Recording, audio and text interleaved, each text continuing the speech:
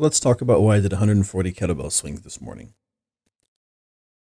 As of February 15th, my favorite season has come to a close. Fluffing season is officially over. To understand fluffing season and why I love it so much and why I embrace it wholeheartedly every year, we've got to discuss all 4 seasons of loneliness. Spring flings. Springtime is usually filled with fun, people being flirty, getting out a little bit. Everybody's kind of emerging from their winter hibernation. We're all getting up, stretching out, seeing what's happened, what's changed while we've all been hiding inside from the cold.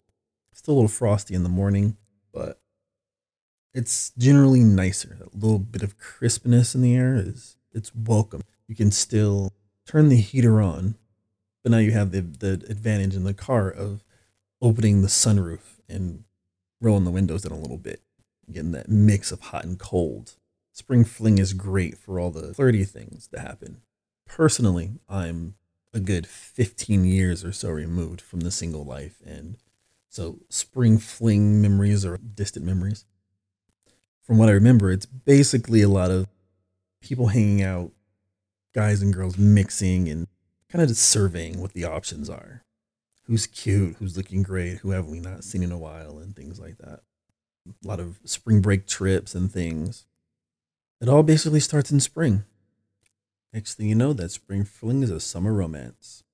At this point, if you're listening, you should be old enough to know what a summer romance is. But for those of you who don't quite have a concrete definition, let's break it down.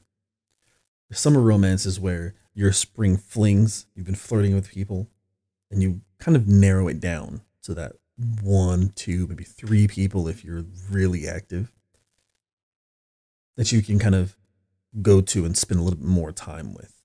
Just generally having a good time doing what young people do. Summer romances tend to really heat up when the temperature heats up, obviously, because our brains are drawn to the attractive people with less clothing on and more sweat coming.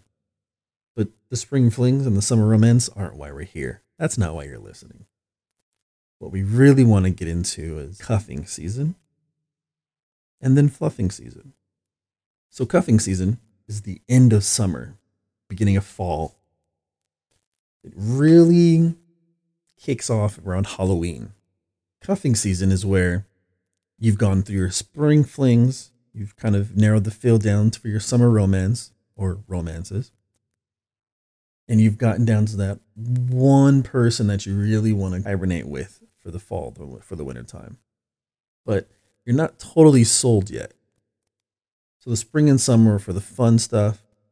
Fall is when people really start choosing. And this is an important decision because a lot of acceptance needs to happen here. It starts with spending time in Halloween together. What are you going to wear? And you have your couple's costume, and when you show up to the party with your friends, if that couple's costume, it's a signal that, hey, there's a team effort going on here. After Halloween, where your chosen mate for the winter has gained acceptance from your social circle, you move into more serious acceptance, family events, Thanksgiving dinners. Oh, your new friend is coming for Thanksgiving. Meet the family if things are really serious. And you might be rolling into Christmas parties where you're bringing your chosen mate around, your coworkers, parties with family. And these are important because everyone needs to accept your newfound partner, at least for the short term. And if it doesn't work out, in the spring, you'll have to explain what happened. So choose wisely. Most importantly, the acceptance needs to happen between the two of you because Halloween is the start of fluffing season.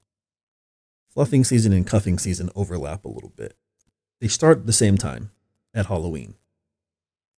Cuffing season goes a lot longer than fluffing season does. Fluffing season is officially over February 15th, the day after Valentine's Day. Now, fluffing season begins on Halloween because there's a naturally designed process in the human body that recognizes colder weather coming, the changing of the seasons, and our metabolism starts to slow. You start to store more fat so you don't starve, freeze to death. we start getting fluffy. It's not just because we're putting on those big fluffy sweaters and jackets. We start fluffing up ourselves. Some people start fluffing up their nest. So you get more eating, you get less grooming. You have no shave November, which tends to lead to rug burn December. Maybe. I'm not really sure if I have a name for that one yet. Fluffing season is where I personally stop all exercise. I reduce the amount of physical activity I partake in. I don't really go hiking a lot anymore and don't work out, don't jog or bike ride. I become my laziest self. It's my relaxation period. It's my break, my time off. Let my body recover and recuperate. But also because it's too cold to do shit else. I don't like being cold. I don't like shivering and teeth chattering and having my fingers and toes so numb that it hurts every time I bump something. So the less I can do physically, the less I have to feel that pain when I bump into something and one of my extremities is numb. Stay inside, stay warm. Candies are available readily.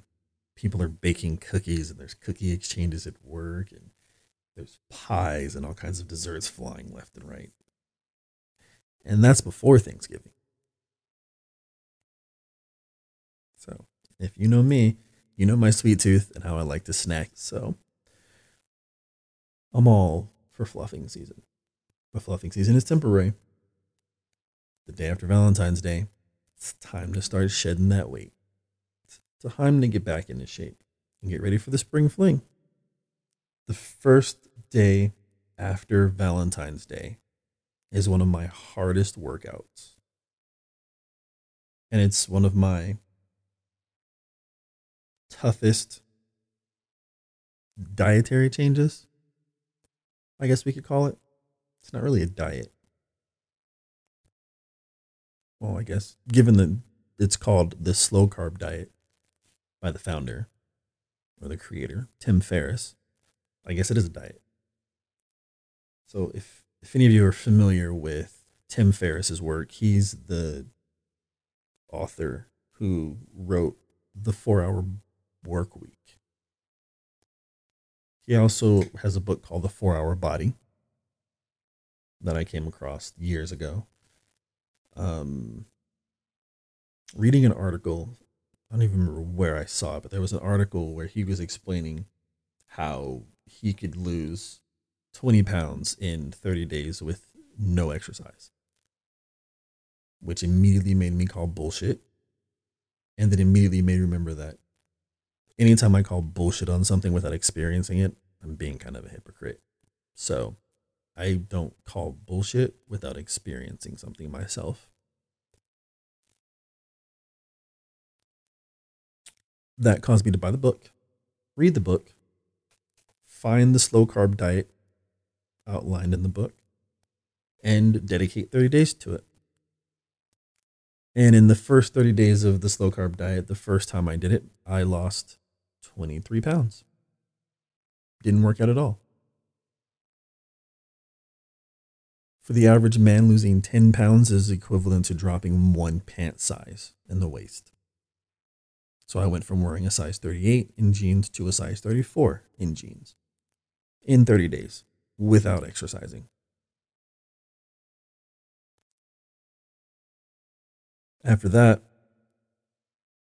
slow carbs become part of my post fluffing season routine every year. Eat all I want, pig out, enjoy myself through fluffing season. And when fluffing season is over, it's time to get strict. 30 days of strict diet. And then I start hitting the gym really hard. I still work out during the 30 days for slow carb, but it's more of the warm up workout. I don't really go hard. I don't go heavy. I might give 50% in the gym, 50% in my workouts, just to kind of shake off the cobwebs, knock the dust off, and get moving again. Get my body used to exerting forces and pressure, wake my muscles up. And also to ease into it so I don't go hard in the gym on day one and tear something or do some serious damage and put myself out of commission for the summer. Because I've done that and it sucks. I'm not going to go into what slow carb actually is, but if you want to know, you've got Google. This year, COVID-19's changed some things for me. Instead of starting slow carb from February 15th to mid March, I'm working out at first. I'm doing the 30-day kettlebell swing challenge. It's rough. I'm only swinging a 20-pound kettlebell, and it is brutal. The reason why I changed the order up this year is because normally doing slow carb from February to March would put me where I've lost enough weight to feel comfortable and confident in my spring clothes, and it's a lot easier to pack for spring break trips. But given COVID-19, I'll probably not be taking any spring break trips, and if I do, it'll probably be solo. So I'll probably start slow carb in March and go from March to April instead of February to March like I normally would. But I'll still be working out through it. I'm also experimenting a little bit because this year I'm coming up on my 40th birthday. The goal for my 40th birthday is to get myself a six-pack. I don't drink beer, so that definitely means abs. I'm pretty sure I won't succeed at that goal, but you know what they say. Shoot for the moon. If you miss, at least you'll be near the stars. I probably won't get off the ground. But hey, gotta have goals, right? Anyway, thanks for listening.